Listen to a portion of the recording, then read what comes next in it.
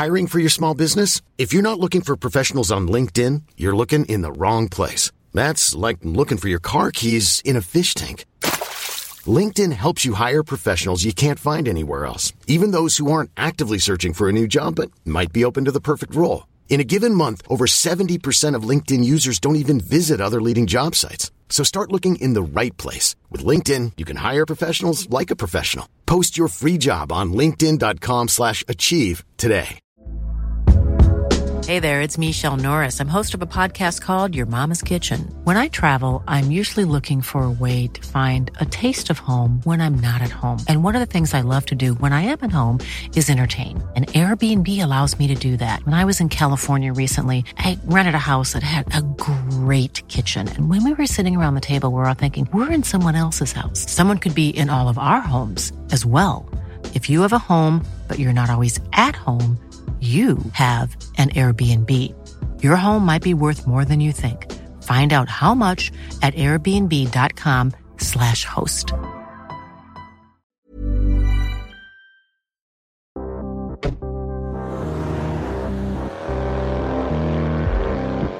Welcome to the Intercooler Podcast.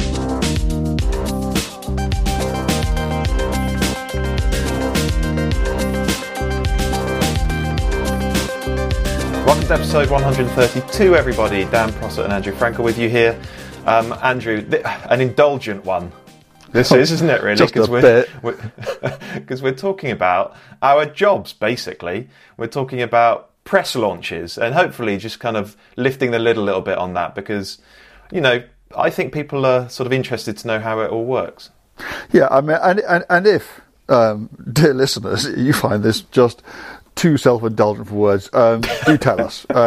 We have this sort of strange, slightly narcissistic hope that you might find what follows interesting. You might not, but yeah, we're just going to look into how we do our jobs. Well, a component of our jobs. It's not all flying around the world driving nice cars at all, but there is certainly an element of that, and it's the element that you probably see most of. We just thought it hopefully might be interesting to sort of lift the lid on it a bit and just to sort of discuss, what's important to us about going on a press launch. And of course, it's all about staying in the nicest possible hotels and free gifts in rooms and first class travel everywhere, or maybe not. And that's how they get 5 stars, isn't it? Of course, yeah. I mean, 5-star hotel, 5-star review. Yeah, I think we mark ours out of 10 though. So, yeah. Oh, that's true. Okay, well, we've got a couple of things I want to discuss beforehand. The first of which is the final episode in season 1 of Last Blast. Yeah. Perfect guest, Ian Callum, superstar car designer. And actually, it probably feels a bit too early to say this while he's still working, but if he's not the UK's preeminent car designer, I don't know who is. I would think, and I don't know whether you ask Ian this question, I would think he would say Malcolm Sayer, who's another Jaguar designer who designed the C-Type, the D-Type, the E-Type. But actually, Sayer was predominantly an aerodynamicist. Somebody whose job it was actually just to design road cars. Yeah, I mean, it's hard to think of anybody who's got a clear claim ahead of Ian. I mean, his influence we have seen in so many cars over such a long period of time. It's absolutely amazing his portfolio of stuff. Yeah, it really is. So it was fascinating to talk to him. And this is the first Last Blast that I've done. You've done all the others so far. But I did this one.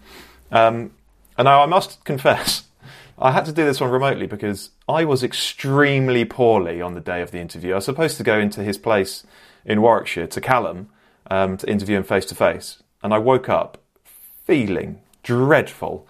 And actually, I had my head in the toilet bowl. Nice. 5 minutes before our Zoom call was due to start. Thanks for sharing. And a pleasure. And as I was kneeling on the bathroom floor, I was thinking, well, it's off. It's just not. I'm going to have to cancel. But you know what it's like after the episode, you suddenly feel a bit better, don't you? And so I thought, I'll just do it. I'll just get on with it. And because he's kind and generous, he just made it very, very straightforward. And he did all the heavy lifting, he did all the hard work. And hopefully it's a decent interview. But I just want to play 90 seconds of it now. And this is Ian talking about designing the DB7. I have to mention the DB7. It happened after Ford, but just after Ford, I went to TWR. And I was very, very fortunate that the first car that I worked on became the DB7. I had a rather controversial start. It was going to be a Jaguar. Jaguar wasn't interested. And so we changed it all. And contrary to popular belief, we didn't just use the same car. We turned it into an Aston. And that really was my first endeavour as a full car designer. Believe it or not, I'd never done a full car before. And I didn't tell Tom this until after we finished it. He was rather horrified. But so the DB7 to me was a calling card for the rest of my life, really. And I'm still kind of known for it now. And I look at him in the street and I think, yeah, it's quite a pretty car. And the significant thing about it was that two things. One is I did it almost entirely on my own. I had to become very self-critical. And it's a good discipline as a designer. I taught my teams to do this. So you look at it with absolute scrutiny as if someone else had done it. You had to. You couldn't kid yourself it was good when it wasn't. But I had a lovely moment with this 7. When we finished them and I got a prototype or an early production one to drive, I took it back up to Dumfries in Scotland. And, I always dreamt I would drive back into that town, the car I designed. I mean, that's a big deal for a young man. The Last Blast podcast is sponsored by Footman James, a car insurance company unlike any other. Footman James exists right at the heart of the car enthusiast scene in the UK, holding regular car meets, publishing reports into the health of the classic car scene in this country, and yes, sponsoring the best car podcast out there. Thank you, Footman James. To find out more, visit footmanjames.co.uk. One of the questions I asked him a bit later on was, how is it that you have been able to have this glittering career? You've got this incredible portfolio that 99% of car designers would kill to have. And of course, because he's modest, he just goes, good luck. It was all good luck. And of course it wasn't. He took a gamble in leaving Ford to go and work with Tom Walkinshaw. But that gamble gave him the opportunity to design the DB7. And that was the thing that elevated him. And of course he followed it up with the Vanquish, with the DB9. But it was that gamble that he took that really made his career. So it wasn't good luck at all. Fortune favours the... Well, yeah, I mean, he was brave, wasn't he? And fortune favours the brave, and in his case, deservedly so. You just think about how many car designs the DB7 has influenced. How many cars would look different, look worse, just how much poorer the world of, late 20th and early 21st century automotive design would be without Ian's input. And it's not just the glossy stuff, is it? It's saloons and SUVs. All sorts of stuff, yeah. So my Last Blast interview with Ian Callum is available now for TI subscribers on the app, on the website, the-intercooler.com. And they're all there, all 6 episodes of season 1. So if you haven't subscribed yet, you could start your 1-month free trial now and rattle through all of them if you wanted to. And we are already amassing guests for season 2. We haven't yet decided when season 2 is going to go out, but we know from the response we've had that season 1 has been immensely popular, and we're quite proud of it. I think we have found a format which works. So long as we continue to get great guests, and we kind of hope that it'll get easier because we'll be able to say, well, Ian Callum's been on, and Adrian Newey's been on, and Chris Hoy's been on, and so on and so forth. But they'll think, oh well, maybe I'll come on too. So it's something we plan on keeping going with. Absolutely, yeah, absolutely, it is. Okay, so before we talk about press launches, I've been driving a couple of cars, and I want to just sort of trot through them quickly. The first is the Theon Design 964 restoration, which I drove a few weeks ago, and it's I've written about it for the Intercooler app and website. It went live today, that story, and it's a very interesting car. They're an Oxfordshire company, relatively new, I think this is only the fourth or fifth car, the one that I drove, the fourth or fifth car that they've actually produced for a customer. And it's, I mean, it does seem like it's every week, doesn't it, that a new air-cooled another 911, Resto modded 911, yeah, they just come up all the time, it seems. So it's not exactly original, but this one's nicely done. You know, it looks fantastic. It does look rather a lot like another Resto modded 911, and you won't have to think too hard about which one that is. But it's a fantastic looking car. It's done to a good standard. It's a bit cheaper than the other one as well, isn't it? It is a bit cheaper than the other one. I suspect it's a bit underpriced. It's 380,000 basic before the donor car, before local taxes, before any options, and it seems bananas, doesn't it? I checked because I had to remind myself. Currently, well, maybe apart from the Icona models. So what's that? SP3 Daytona? Yeah. It's most expensive. It's more expensive than any Ferrari you can buy. Apart from that one, yeah. Do you know what we should do? You know, because because I think almost everybody use 964s as their sort of donor cars for these things, don't they? Yeah. Because they're reasonably plentiful. They're not that expensive to buy relative to more desirable air-cooled 911s, and they're among the best built. They're fully galvanised, so they haven't rotted away, and it's just the kind of obvious choice, isn't it? We ought to just go and drive a standard 964 Carrera 2 in really nice condition, just to see where the bar is, because I reckon it's been so long since I've been in one of those. It's been so long since and I reckon you get it and you just think, wow, this is fantastic. I reckon you'd really, really like it. Yeah, I'd like to drive one. I've driven a 964 briefly, but not as much as I'd like.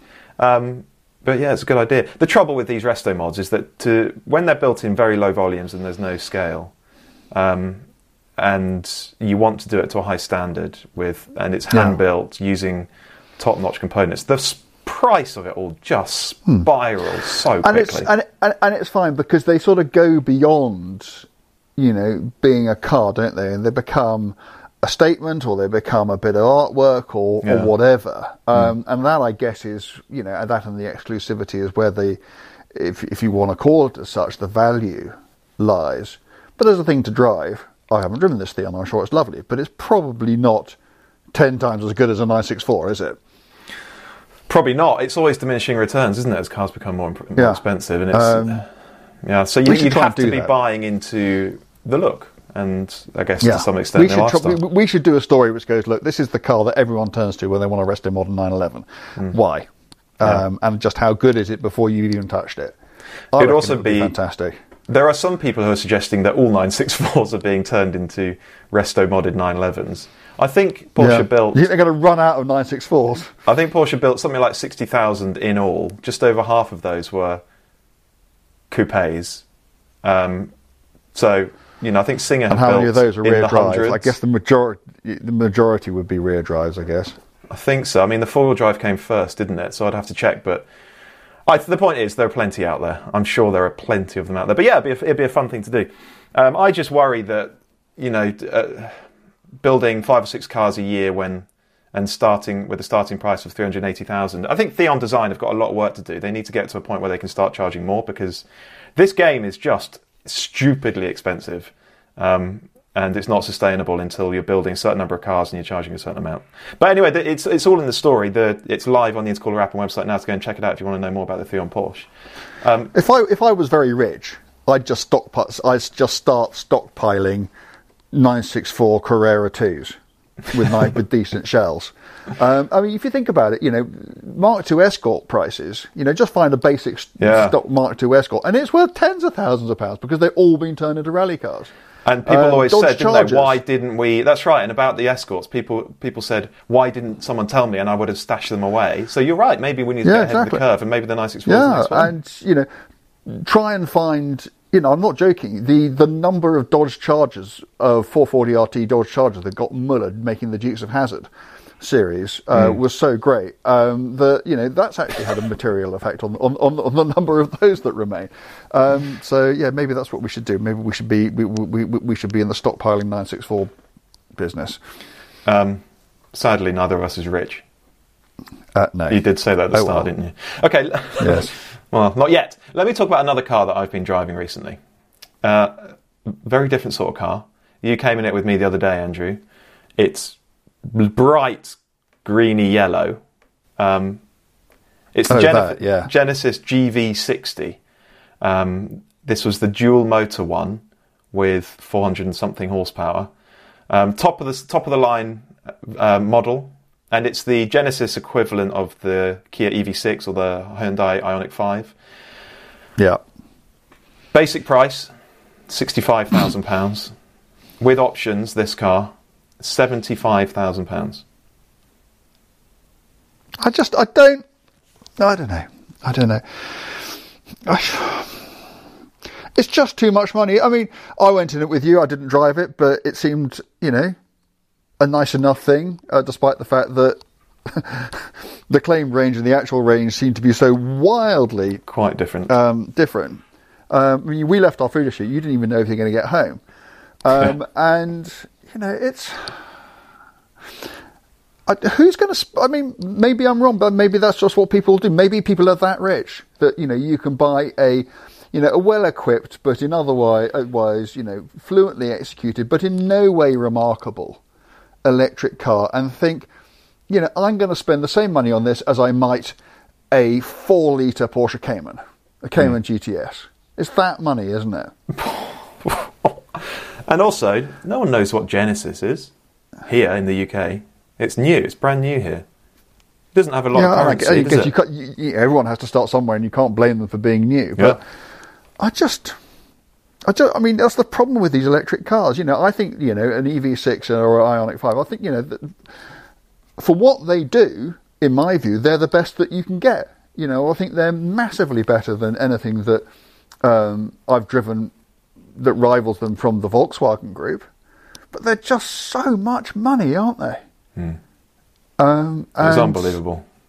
It is unbelievable, and I guess they have to be, because maybe that's the manufacturers have to recoup the enormous cost of developing the entirely new platforms that these things require, and maybe when they become more popular and there are many more of them, the prices will come down and it'll just seem more normal. But the idea of it's a 4-stroke, 5-street, mid-sized crossover SUV, yeah. To me, that's a 30 grand car. It's not a £75,000 car. It is staggering. I just had to mention it because it's a nice enough thing to drive. The low-speed ride is not brilliant. The interior is... it's got a few sort of design flourishes, but I don't think it's incredible. I don't think it's really notable. But it's just the price of these things. I really can't get my head around it. And it's got. I'm looking at it now. It's got almost 500 horsepower, so it's got some go. But it needs that, doesn't it? Because it's so heavy. Because it's so heavy. I got into it, and it was showing 90% charge, and it reckoned it would do 190 miles, which is a good 80 short of more than that. Actually, it's 100 short of the claimed combined range. So I don't know. It's a nice thing to drive, nice enough thing to drive, but it's so much money, and I'm just not convinced by its utility. So interesting. Time to move on. Let's move it on. So press launches. Press launches. Yeah, I've been on a bit of a journey with press launches. I think I got to a point where I was doing so many of them that I just ran out of patience with them. And I began to find them really frustrating. I'm sure you've been there with them. Yeah, I guess where we have to be careful is, the sort of there's the outward face of the press launch is we're usually in a place where the weather is good, on roads that look nice, and they tend to put us up in quite nice hotels. And if you are working in an office, or doing any number of jobs, the sort of jobs that most people do, we are going to seriously struggle to get anyone to feel sorry for us over the course of the next half an hour that we talk about this. And it's not really our purpose in talking about these things.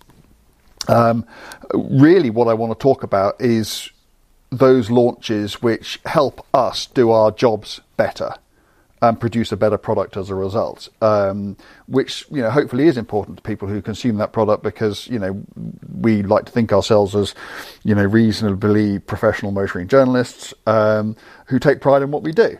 And if, for instance, you know, somebody decides to launch a car at a hotel in the middle of an enormous sprawling city because it's a posh hotel and it somehow fits with their brand, but what that actually means is, you know, maybe you've got 3 hours driving the car and you have to spend an hour at the beginning, an hour at the end, getting in and out of that city, then that's, you know, to us, that's just really, really frustrating. You know, if you have a press launch, and I've been on one of these, where the route, and, you know, when we go on press launches, they always have the sort of the route that they would like you to stick to. You don't always do it, but sometimes you do if it looks good, or if time is very short, or whatever. And the route for this was out of one town, down a dual carriageway, to a roundabout at the other end of the dual carriageway, turn around and come straight back again. And you are meant to somehow be able to write a comprehensive evaluation of the car on the back of that. It's a nonsense. But that's, you know, sometimes that's what happens. And yeah, it's, you know, to me, the press launches that annoy me most are those where there's just needless amounts of messing about on transfer coaches, or just waiting around, and all that is time you could be, you know, really, I only want to do two things at a press launch. So I want to talk to engineers and I want to drive the car. Don't really want to do anything else.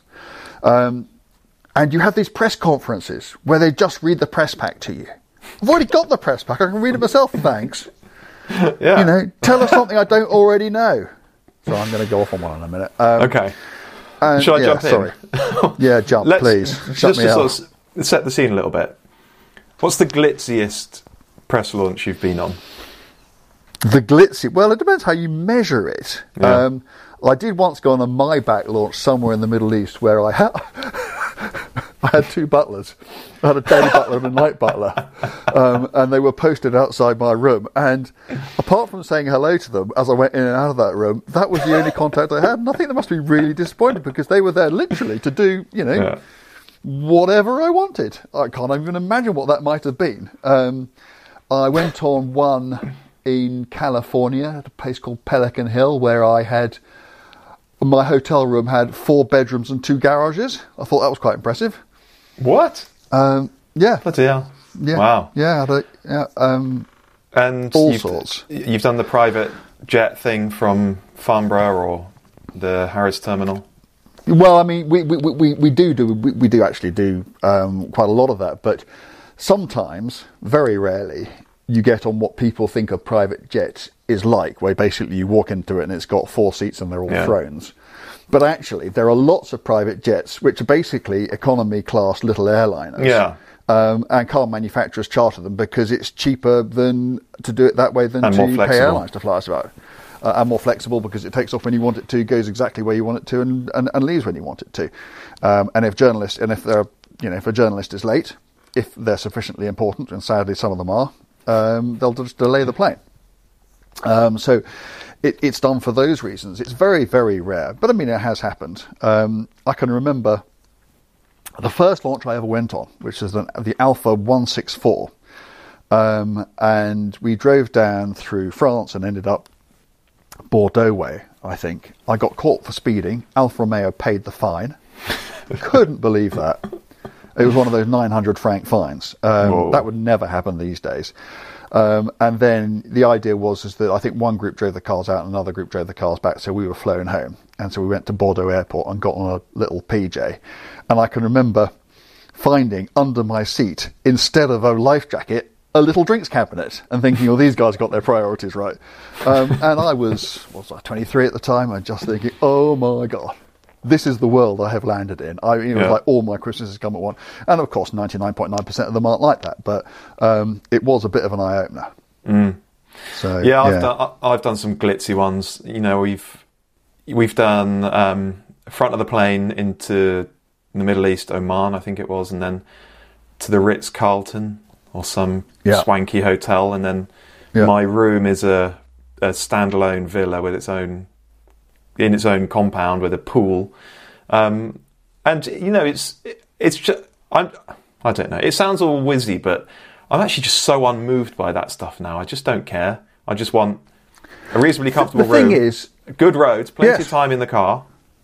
I don't want to be in the air for hours. I don't want to be hanging around for hours. I don't want a long transfer. You know? No, I see. Okay. I disagree with you with being in the air for hours. I love being. It's one of the reasons I do the long distance ones, because I just like 12 hours at 40,000 feet where no one can get at you, because it's just so efficient for me.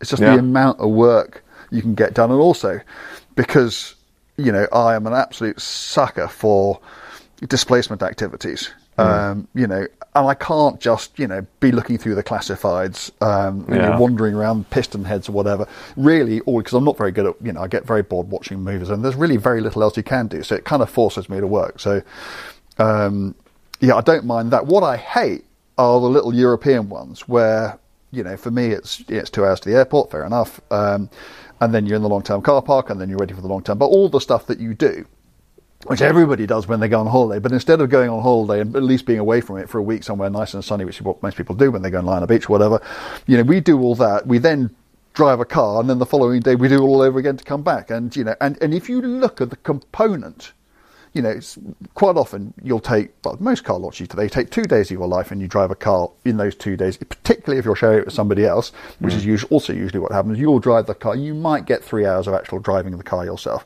And it's taken 2 days of your life to drive a car for 3 hours. And I just think there's got to be a better way. Yeah. So what does a good press launch look like?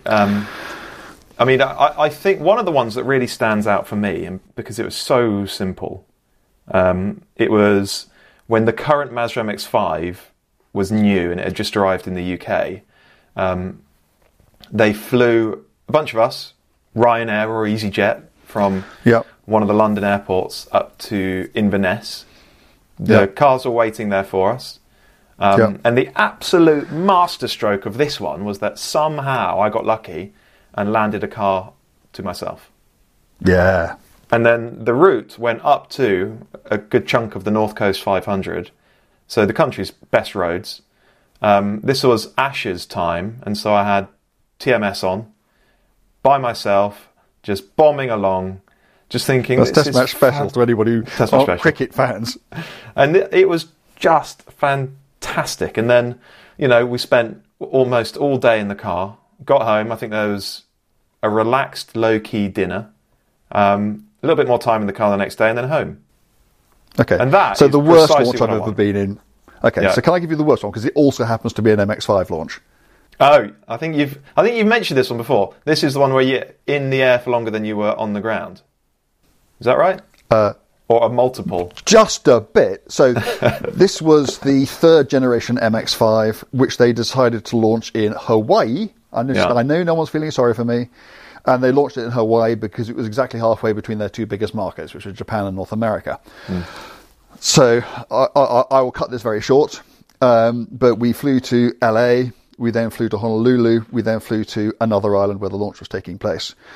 We had the car for an hour and a half, but we had to divide it between myself and the person I was sharing it with. The island we were on was so choked with traffic, most of whom appeared to be police cars. We eventually found one road in which the entire launch just drove up and down, because it was the only road on the island worth driving up and down. Anyway, so the long and the short it was, I travelled for 44 hours to drive a car for 45 minutes on a rubbish road. Yeah, that's it. So a minute. So 1 to 1. 1 hour per travel per minute of actually doing the job. Yeah, that's bananas. And of course, I went to Hawaii, and and it was amazing. And the hotel was, I can remember, people don't believe me when I say this, but the swimming pool had fish in it, big fish, and all that was amazing and incredible. But it's not actually what I went there to do. Well, this is I went there to drive a car. This is why this sounds like a grumble, because actually what we want is to have an opportunity to properly assess the car that we're there to drive. We want access to engineers, maybe designers, maybe executives, but ideally the engineers responsible for the car. Yeah. We want plenty of seat time. We want great roads. Because that's how you get to properly understand the car that you're driving. And that's how you get to produce your best work. And that's better for everyone reading it.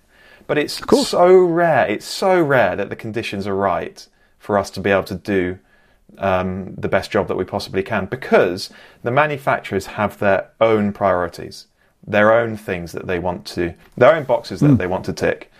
And it does seem to be the case that, I think maybe not so much anymore, but they want to go to a hotel that no other manufacturer has used. They want to go to, that hotel has to be particularly swanky. It has to be, I don't know what it is that they want. They want to somehow reflect what they consider to be their brand, or the brand of the particular car, forgetting entirely that none of that stuff is interesting to any of us. If it means we're driving on bad roads, if it means we have very little seat time. It's not like it's like a romantic weekend away. No. Excuse me, you're not there with your other half. You're there to work. You're there to do a job. To me, what is important about a hotel is it has a comfortable bed, air conditioning, and Wi-Fi that works. That's it. Yeah. And really, I need to be able to get a decent night's sleep, because, I'll probably need to drive a car quite fast in the morning. Beyond that, and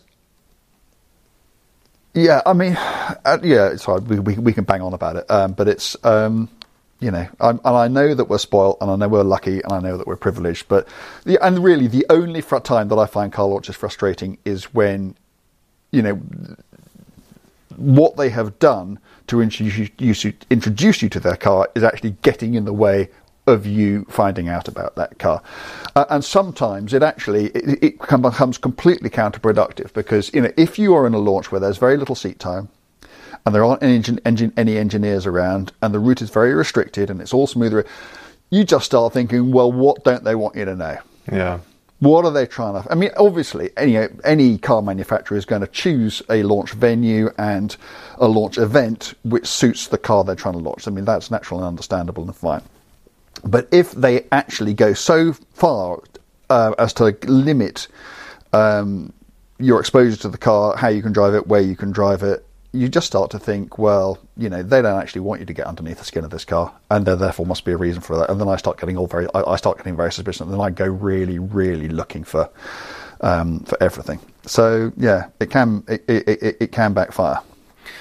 I noticed that my attitude towards changes and towards launches and how I prefer them to be configured depended slightly on my employment situation. If I was on staff on a car magazine, I didn't mind if we got to the airport at midday and flew at 2 and arrived and had a little bit of time in the car, and then a dinner, and then we took our time the next day and didn't arrive back until a bit late, because you're getting paid a certain amount anyway. You're on someone else's clock, and if there's no opportunity to sit down and write, so be it. I'll do it when I get into the office, and that's all fair enough.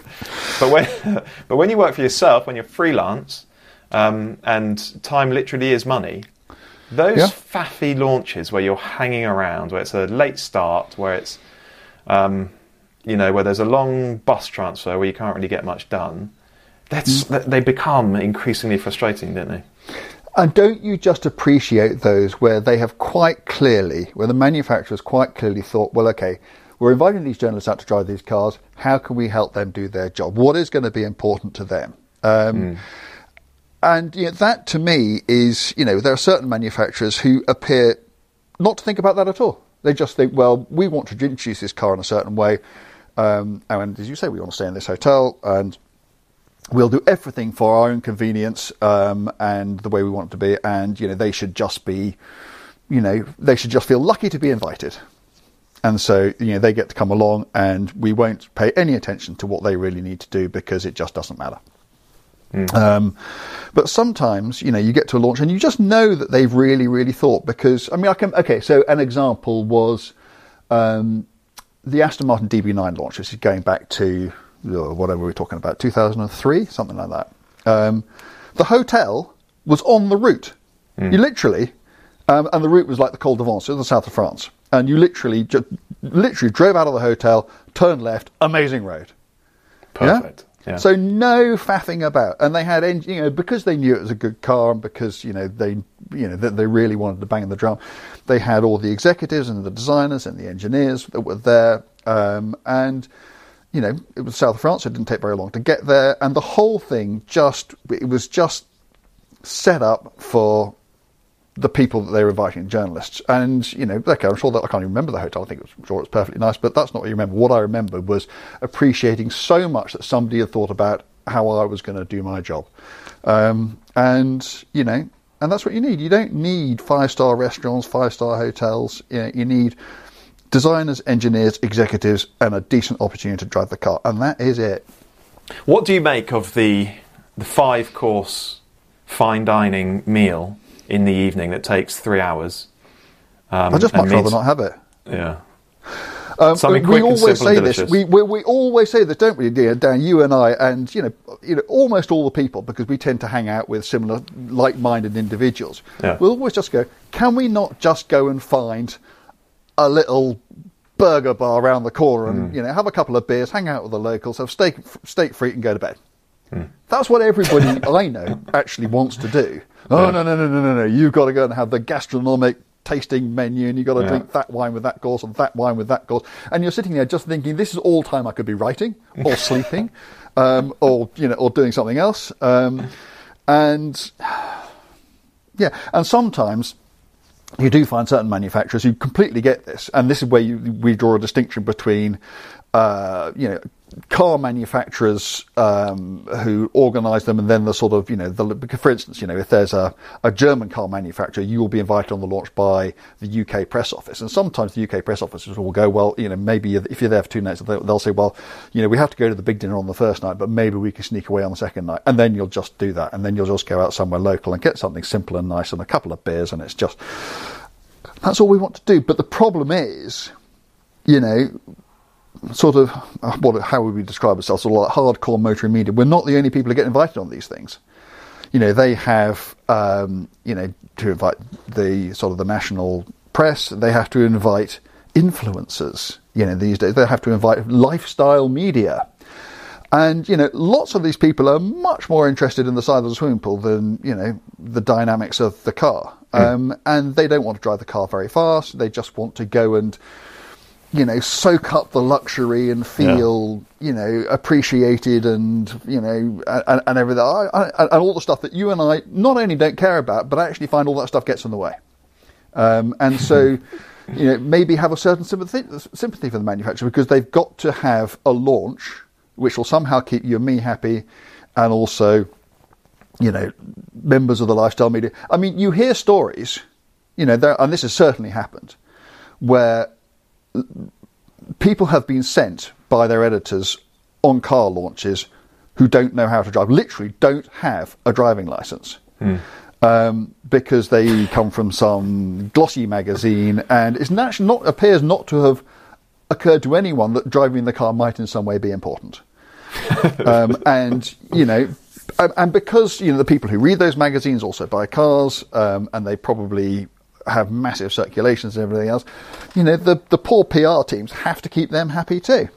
And so you have to have a launch in a hotel which, has a spa, and they can have endless treatments and, this, that and the other, when you and I are just sitting there thinking, I want to drive the car. And of course, what they don't do, they don't mix them up. So we very rarely find ourselves on the same rotation as them. So, there is some flexibility to, for us to be driving the cars when they're, having their nails done or whatever.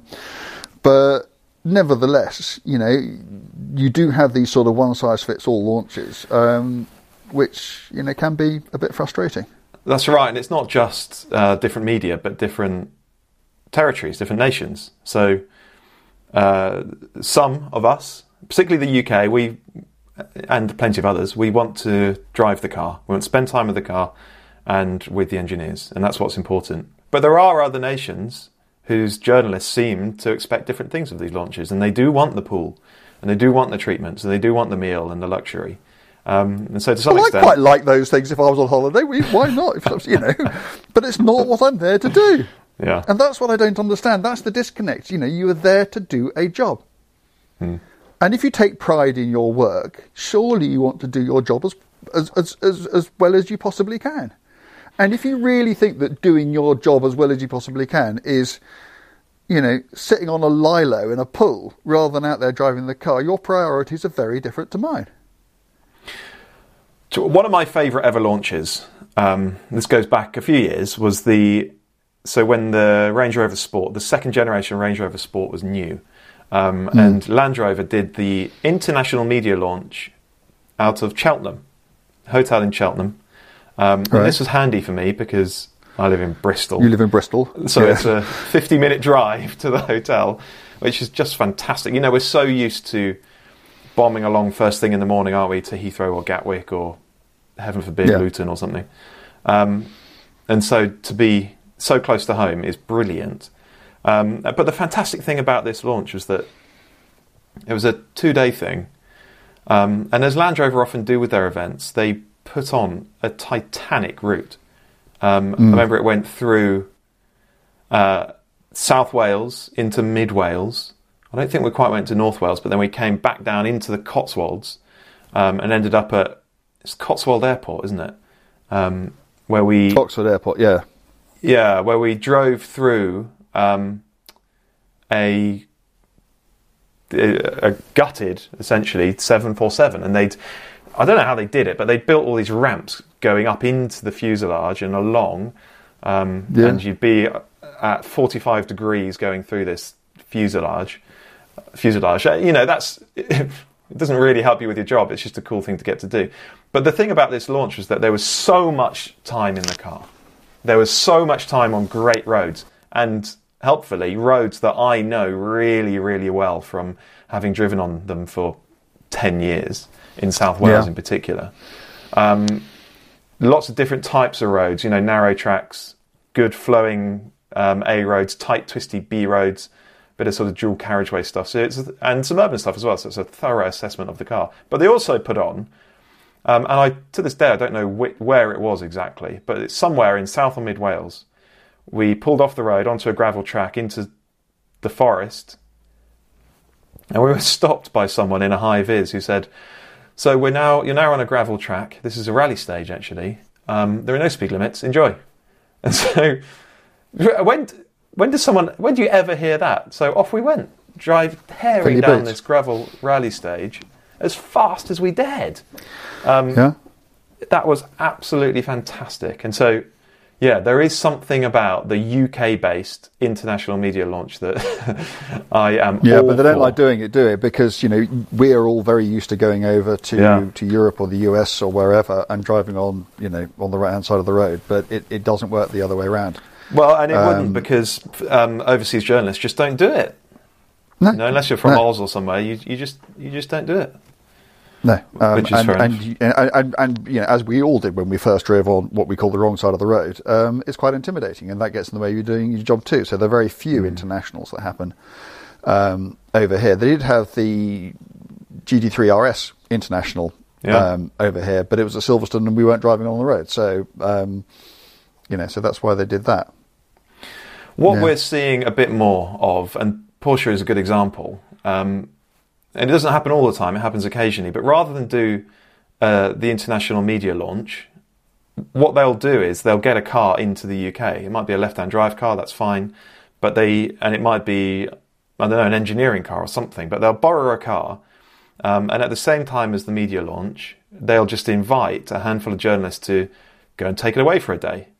And that means we have lots of time with the car, but it also means we can go where we want with it within reason. And finding roads that we're familiar with, I'd rather drive a car on a road that I knew for 10 miles than one I didn't know for 30 or 40, probably. Oh, completely. Yeah, driving on roads that but are also which are relevant to the majority of people who are going to read what you write. Is such an important component of going back to this business of doing your job well. And of course it's convenient if cars come to us or you don't have to go very far to drive them, and that's great. And and again, as freelancers, that is important because none of us gets paid very much money. It's not as if you're ever going to become a rich person doing this. And if you can find a way of efficiently. I'm very lucky where I live. I can be on a decent road 3 minutes from leaving my front door. And I have routes around here, which, I can do a half-hour route around here, which I will learn more about the car that I'm driving than I will on a 2-day launch in, I don't know, Malaga or Barcelona or Munich or wherever we often end up. And so, and I appreciate that too, because again, it just allows me to do a better job. And if that allows me also to be more efficient, and therefore I don't spend 2 days, going to somewhere to drive a car, but I can do it in the morning or an afternoon, I get a better story, and I get a day and a half where I can work on doing other things. And that's, for me, it's important because, this business doesn't pay, massive amounts of money. God, I'm not saying, have we disappeared up our own fundaments yet? I do. There was a film that was made years ago called When Rover Met BMW. And it was all about BMW buying Rover, and there was a component of it which was about the press launch of some new Rover. And they were interviewing journalists as they came off a plane, and the PRs were standing there. And I think it must have been a private plane, because one of the journalists complained about the quality of the wine that had been provided on the plane. I won't name him. Sadly, he's passed away, so I could name him, but that's not really the point. But I am just aware of just how, lucky we are, and also how lucky we are perceived to be. And, I hope that none of what we've said has descended into spoilt brattery. It may have done, and if it does, it's inadvertent, and I apologise. But it's hopefully just interesting to understand a little bit about what's important to us, about how we bring to you what we do, most days of our life. And the point is, we couldn't be further from that crowd who are complaining about the quality of the wine. We're worried about the quality of the roads and the seat time. Yes. But okay, there are two things that I want to address quickly. Is it conceivable that a fancy hotel, a private jet, a gift? Oh, we haven't even spoken about gifts. Gifts? Blags! Well, they don't happen anymore, do they? The blag. They don't happen anymore. But is it conceivable that all of that stuff possibly sways any journalist into writing a more positive review? Because people will assume that's the whole point of it all. Absolutely it must, because they wouldn't do it if it didn't. Yeah. It has to. Whether it would sway you or me, I would sincerely, profoundly hope not, and I believe it doesn't.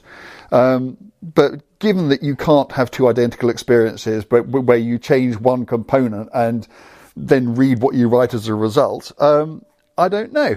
Okay, what does make a difference is if a manufacturer has actually gone to the effort of allowing you to really experience the car, to really get under its skin. You are going to write a richer story, a more detailed story. And unless the car is terrible, I can't help but thinking that is going to give people a better impression of that car. And so, to an extent, maybe that does make a difference.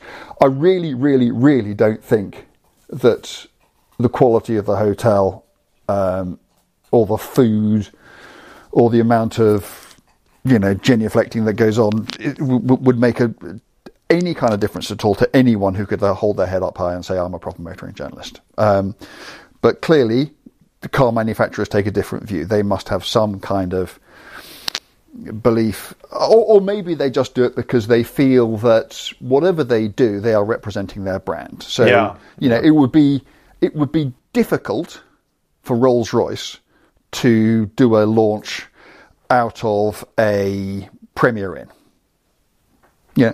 I think Premier Inns are fantastic. They're exactly what I want. They have air conditioning that works, they have comfortable beds, and they've got Wi-Fi. Okay, I understand why Rolls-Royce would never ever launch a car out of a Premier Inn.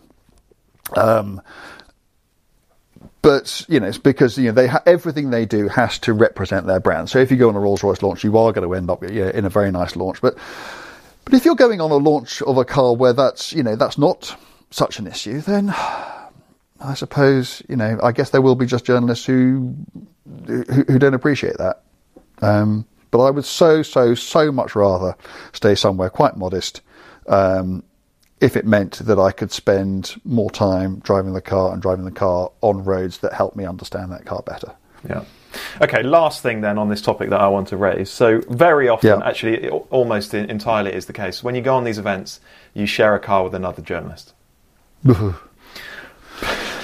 Hopefully someone you know, hopefully someone you like and get on with and trust. But often it's someone you've never met, and you might be in the car for 6 hours or more with them, and that really puts your conversational energies and abilities to the test, doesn't it? But we've all shared cars with drivers who made us anxious. I mean, that is a fairly terrible position to find yourself in when you think that every corner you're going to have a crash. That's awful, isn't it?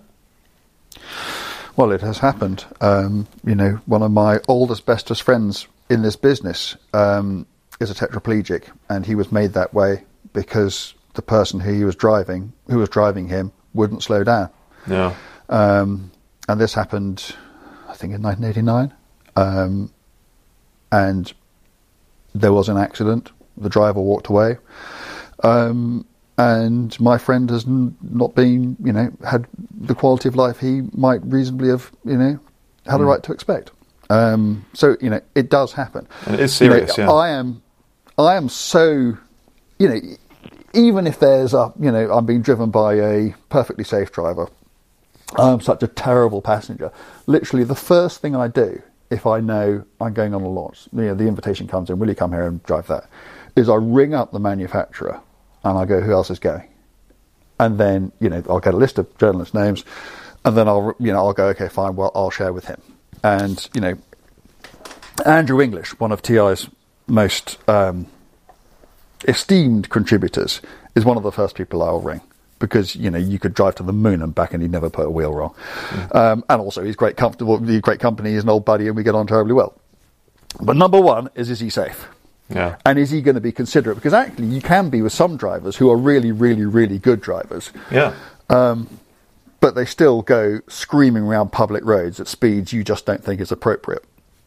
Even though they might be completely safe, perhaps they're not considering the effect, that seeing some supercar appearing sideways out of a corner might have on some, unsuspecting other road user. And that makes me nervous and uncomfortable. And because I hate so much the idea of someone sitting next to me and me making them feel nervous and uncomfortable, I will only team up with people that I know are fine, because it's just awful. Just for some balance, it does happen occasionally that you find yourself with a very experienced driver, skillful, but with enough caution, and they are knowledgeable, and having a conversation with them as you drive and as they drive, and sharing your impressions together really helps. It helps you build a fuller picture of the car. So that's a very important component of a press launch, is who you find yourself sharing a car with. It can go either way. Good. Well, press launches, as we said it would be indulgent, and it was, so don't at us. Okay, well, thanks for listening, everybody. Please remember to rate and review the podcast. You're doing it and it's really helping, but don't stop. Keep going. Go and check out the Intercooler, the-intercooler.com. If you haven't already, you can start your free trial. Every Last Blast podcast is on there waiting for you. Our daily articles are waiting there for you. There are literally hundreds or more articles waiting, 1 million words ready, waiting for you to go and read them. And you get access to every single one of them if you subscribe today. But let's end this podcast with a listener question, which comes from Michael T. I always forget you're going to do this. Sorry, it comes from who? Michael T. Michael T. And it's a long question, but I'm going to summarise it. Is it worth paying top money for branded tyres? And I just want to give you, I've looked into this a little bit, I just want to give you an example. And this is for my car, my Golf. I'm looking at a website, and I could spend £122 on a Michelin Pilot Sport 5. That's the most expensive tyre I'm seeing. However, there's a load of budget stuff for 70 odd quid, but I can see a Bridgestone for 90. I can see a a Yokohama for 90, a Toyo for 90, a Dunlop for 95. There are brand names here for significantly less than the most expensive Michelin or Pirelli. Yeah. Should I spend another 30 quid a corner? Another 120 quid in all on a branded tyre? Okay. Well, no, I think you probably shouldn't. I mean, I'm sure like you, I have done many, many tyre tests. Proper tyre tests with instrumentation, with objective and subjective components on a range of different surfaces over the years. And I've tested conventional sort of everyday road tyres and track day tyres and all this sort of stuff. So I have in my head built up an idea of whether it makes sense to spend the extra. And do I think it's worth spending another 30 quid a corner to get a Michelin over a Continental? No, obviously tyres vary from car to car and from tyre to tyre, but generally speaking, no, I wouldn't. However, do I think it is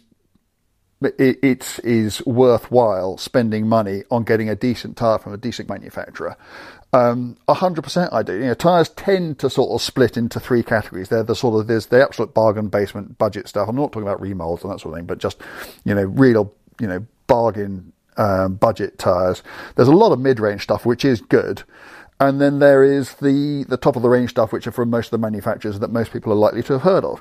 But funnily enough, I had exactly this. We have a family Golf, which we just use for knocking about.